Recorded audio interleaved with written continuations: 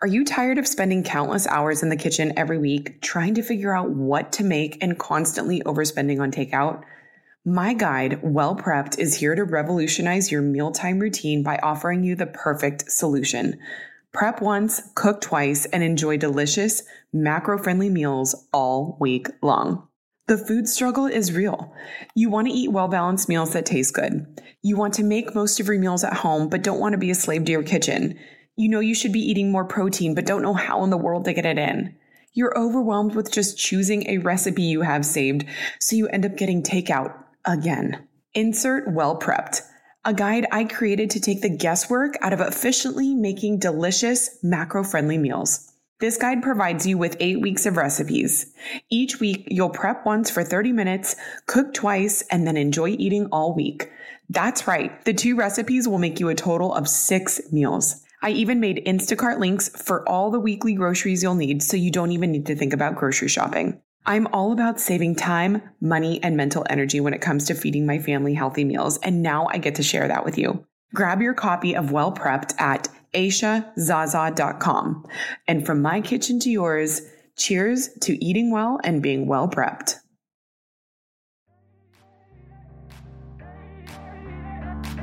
Welcome to the Mindset Mile podcast, the show that'll leave you empowered to take action towards becoming the turned up version of your already awesome self. I'm your host, Aisha Zaza, and I'm so glad you're here. Let's go. Hello, fam. Welcome back to another episode of the Mindset Mile podcast. How was your weekend? I hope you are staying dry. We are getting some weather. I mean, everywhere really, but us Californians and Southern Californians are not used to this much water. So it looks like we have some rain this coming week. And then it looks like the worst, I don't know, might be behind us, knock on wood. But nonetheless, so grateful for all of this rain and water that we're getting. It should be a pretty epic summer.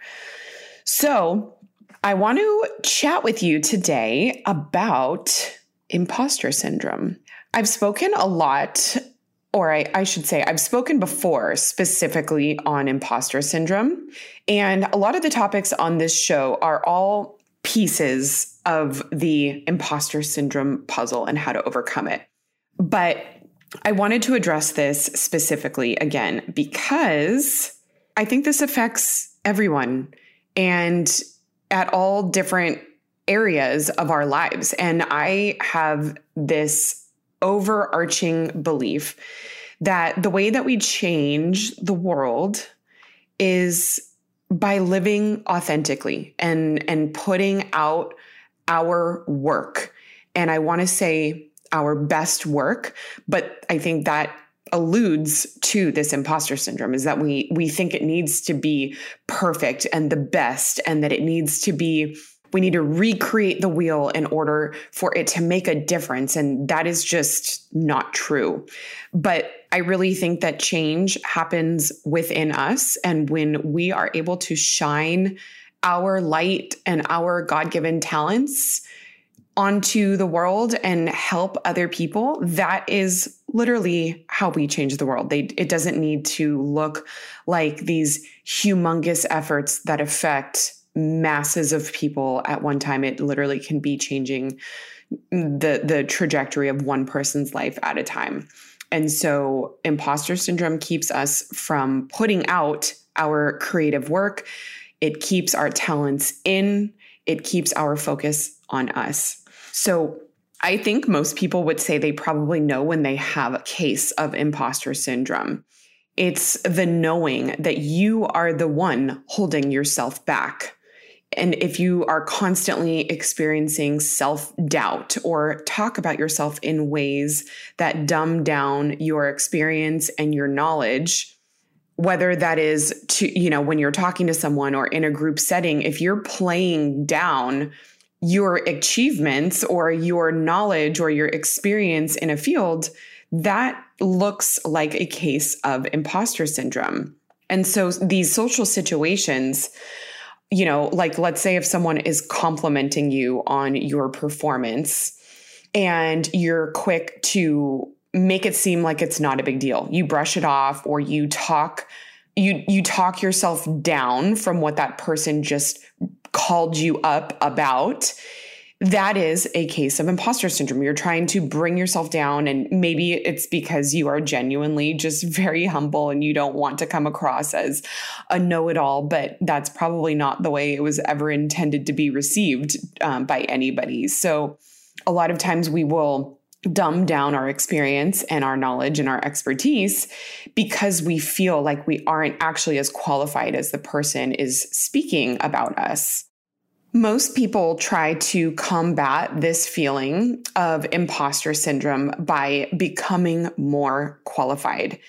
They think that the thing that will make them feel ready is to take another course or join another mastermind or hire a consultant or a coach. Don't get me wrong. These things are all incredibly beneficial, but hear me. They are not required for what you are holding yourself back from doing. The truth is, you can educate yourself until you are blue in the face, and that still might not give you the feeling of readiness, because it's not about knowing more, being better. Are you ready to hear what is keeping you stalling? The reason you have imposter syndrome is not because you don't know enough or have enough experience or credibility. The reason you're not taking action is because you're making it about you. What will they think of me? What if I look like an idiot? Am I good enough to put this out there? Will there be enough value in my work? When the emphasis is placed on me and I and my, you're missing the whole point of what you're trying to do. Imposter syndrome is paralyzing because you're looking inward about how your actions, your product, your service, or your venture is going to affect you instead of how it will serve them. In fact, this is where a lot of our insecurities and bad feelings even stem. It's our inner critic. It's always going to be judgmental, self-centered, and critical.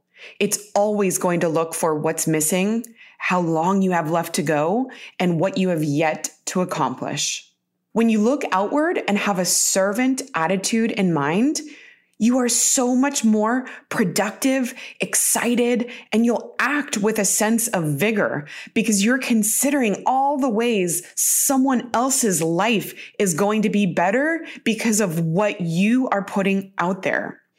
So if you're someone who has a product to sell, if your focus when you're interacting with people and when you are posting online and when you are creating your content is focused on your quota or your commission or what you will gain out of a transaction, I bet you what is going to be felt by your audience is pressure and an underlying sense of desperation. The truth is, with any sales job or sales structure, what the customer gets out of the transaction is far more than what you get out of the transaction.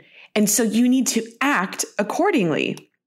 So whether they are purchasing a product that creates a solution for their need, or a course that teaches them what they want to know, or a service that is making their life easier in some way, yes, you make a sale, but when you're coming from a place of service and genuine enthusiasm about what they are getting, then they're going to feel like it's a no-brainer. They are going to want what you have because you are making it about them and not about you. Now, let's say if you work in the online space as an influencer, your insecurities are going to come from what you think everyone is thinking about you, if what you're sharing is good enough. When you're thinking about how you can best serve a brand that wants to work with you and how your audience is going to benefit from what you are sharing, it removes the pressure because it's for them and it's about them. And in all situations in life, a motto I've adopted over the years that is going to also help when you are creating or talking about what it is you are selling or offering, this is what you have to think about. Some will, some won't, so what? You cannot worry about pleasing everyone because that's never going to be the case. And focusing on that is going to cause you to serve no one by not taking any action. So when you find yourself feeling insecure and can tell that you're getting stuck on your perfectionist tendencies, ask yourself, who can I serve today? Whose day can I make? What is someone going to get out of what I am offering? The answers are simple and telling, and they should be motivating. To move past imposter syndrome, look out instead of looking in. That is going to be the greatest magnet for traction. That is all I have for you today on imposter syndrome. If you loved this episode, please give the podcast a quick rating so other people can find it. My goal is to serve as many people as possible. Also, don't forget to tag me in your Instagram stories and posts at Aisha Zaza. I cannot wait to see you next week. And until then, make it a great day.